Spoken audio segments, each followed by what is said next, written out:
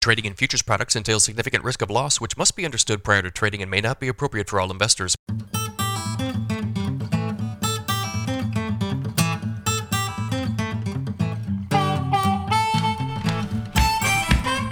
Good morning, everybody. It is Thursday, July 21st, 5:46 a.m. Central Time as I speak here. December corn futures down 10 3/4 at 5.79 1/4. November soybeans down 21 cents at 13.11 1/4. September Chicago wheat down 5 3/4 at 8.13 3/4. September Kansas City wheat down 4 1/2 at 8.66. September spring wheat down 7 1/4 at 9.17. If you guys are listening on the podcast, appreciate it. If you're watching on YouTube, subscribe to the channel, like these videos, leave me a comment, give me a crop update. All of those things will help YouTube to spread these videos out, help me to grow this channel further. Thank you very much, guys. If you need some more information from me, go to my website, www.standardgrain.com. Check out my premium subscription service. Today, I send my premium subscribers a ton of information direct from me every single business day. Morning email has been going out about 5:30 a.m. Central Time. In that email, you will see every overnight headline you need to be aware of, all sorts of charts, graphics, tons of weather info this time of year. My daily subscriber-only videos are part of this deal. Yesterday, I talked about the soybean export situation, especially as it relates to new crop, talked about China, talked about Brazil. If you guys are interested in this sort of content, sign up today. $50 a month, cancel at any time. No other fee, no other obligation. Nobody will try to sell you anything else, I promise. USDA did report a flash sale of new crop U.S. soybeans to China yesterday. U.S. exporters sold about 5 million bushels of new crop U.S. soybeans to Chinese buyers. This is the first positive flash sale of soybeans reported, I believe, since June 9th. There was, I guess, what I would call a flash cancellation on June 15th. Now, this sale in itself is not really that significant. It's a small sale, but there have been rumors regarding much larger Chinese purchases that have been floating around for several days. None of that has been confirmed.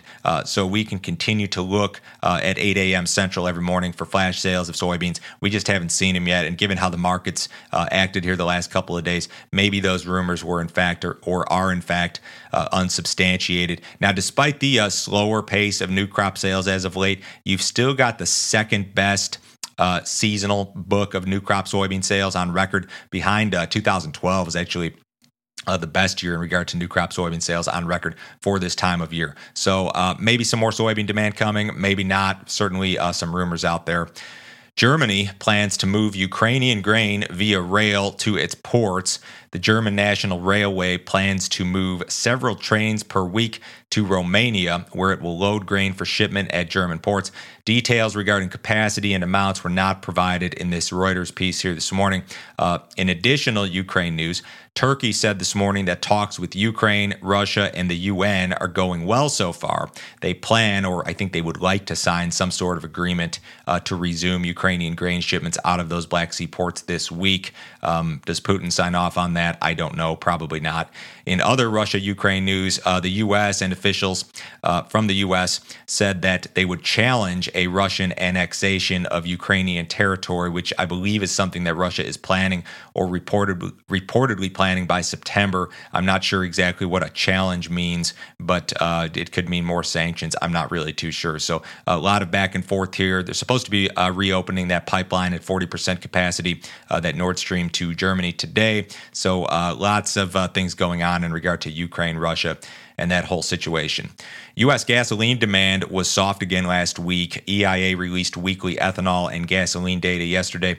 Implied U.S. gasoline demand was up 5.7% on the week, and we had kind of an odd, like super low week of gasoline demand reported the week prior. So we did jump versus last week, but despite that increase, your weekly print in regard to gasoline demand is down 9.3% versus the same period last year. It's down 7.5% versus the same week in 2019. This print from last week was even below the same week in 2020. So you've now seen 2 consecutive weeks here of poor gasoline demand that is well below normal seasonal levels. I think high gas prices have undermined consumer confidence in general. Now, gas prices have retreated a little bit. Your national average gas price fell to $4.44 per gallon yesterday after peaking at $5.02 on June 14th. But even at $4.50, that's still very, very expensive. And I think you're starting to see some demand reduction there. You've got 2 weeks in a row now of poor gasoline demand being reported. Ethanol production was okay last week. This is pretty normal seasonal stuff. Weekly output 1.034 million barrels per day. That was up about 3 percentage points on the week, marginally higher versus the same month last year, down about 3% versus the same week in 2019. If you look at my chart here on the screen, this is, a pretty normal level of production, I guess. You've got 2 big spikes down. This is COVID right here from 2020, and this was a blizzard event in February of 21. But we're at a fairly normal level of ethanol production, seasonally speaking. Ethanol production margins are pretty good. Ethanol stocks are still, I believe, at their highest level on record seasonally by a very slim margin. So we've still got high ethanol stocks, and that's been a story for a long time now. To get into the weather here, not much on the radar this morning. I think we actually caught some rain in my neighborhood here in Middle Tennessee overnight, but the Corn Belt mostly dry, maybe some scattered stuff in northeast Iowa, southeast Minnesota, those sort of places, but other than that, very little. Next 7 days looks a little bit wetter, and most of this rain that they're expecting in the central and eastern Corn Belt, most of this is going to occur like early to middle part of next week is where you will start to see the accumulation. The areas that are expected to see the most rainfall would be this like east central portion of Illinois, central Indiana into Ohio, and then peripheral areas will still see potentially up to an inch of rain, maybe more in some of these areas. A lot of the plains in particular still dry. Texas, Oklahoma, most of Kansas, most of Nebraska, South Dakota, North Dakota dry. When you go out into the extended stuff and you look at say, the Euro model or the GFS, they do bring some rains into the western Corn Belt and into the plains, potentially in the extended forecast. You look at the 6 to 10, you look at the 8 to 14, actually above normal rainfall expected for a lot of the Corn Belt during these periods, and also for the plains and the southern plains in particular, which would be very much welcome, although it's probably too little too late for crops in some of those areas. The heat will continue, although looking at the maps and the forecasts here this morning, it looks like this extreme stuff in the southern plains is going to, it's going to kind of work its way out during the middle part of next week. So I think there's still another 5 or 6 days of this extreme heat in Texas, in Oklahoma, and Kansas, places like that.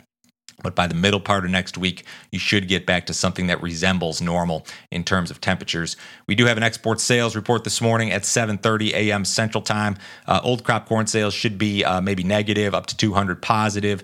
New crop, 100 to 500,000 metric tons expected.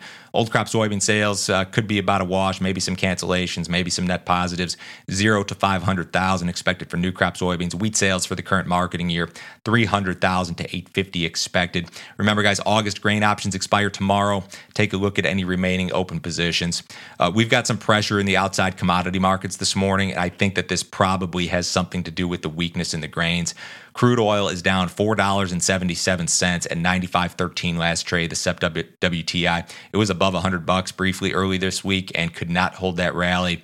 You've got the S&P down 8 points, the Dow down 100. The S&P actually posted its best close since, I believe, June 9th yesterday. So we've had a little bit of a bounce in the stock market. U.S. dollar's about flat. Gold's down $20. Silver down sharply as well. So certainly appears to me as if we've got some broad-based commodity selling today. I did not mention the cattle market. Live cattle were mixed yesterday. Feeder cattle were lower. Cash trade was 136 in Texas. Cattle on feed report tomorrow after the close, guys. Everybody have a great day. I will talk to you Friday morning.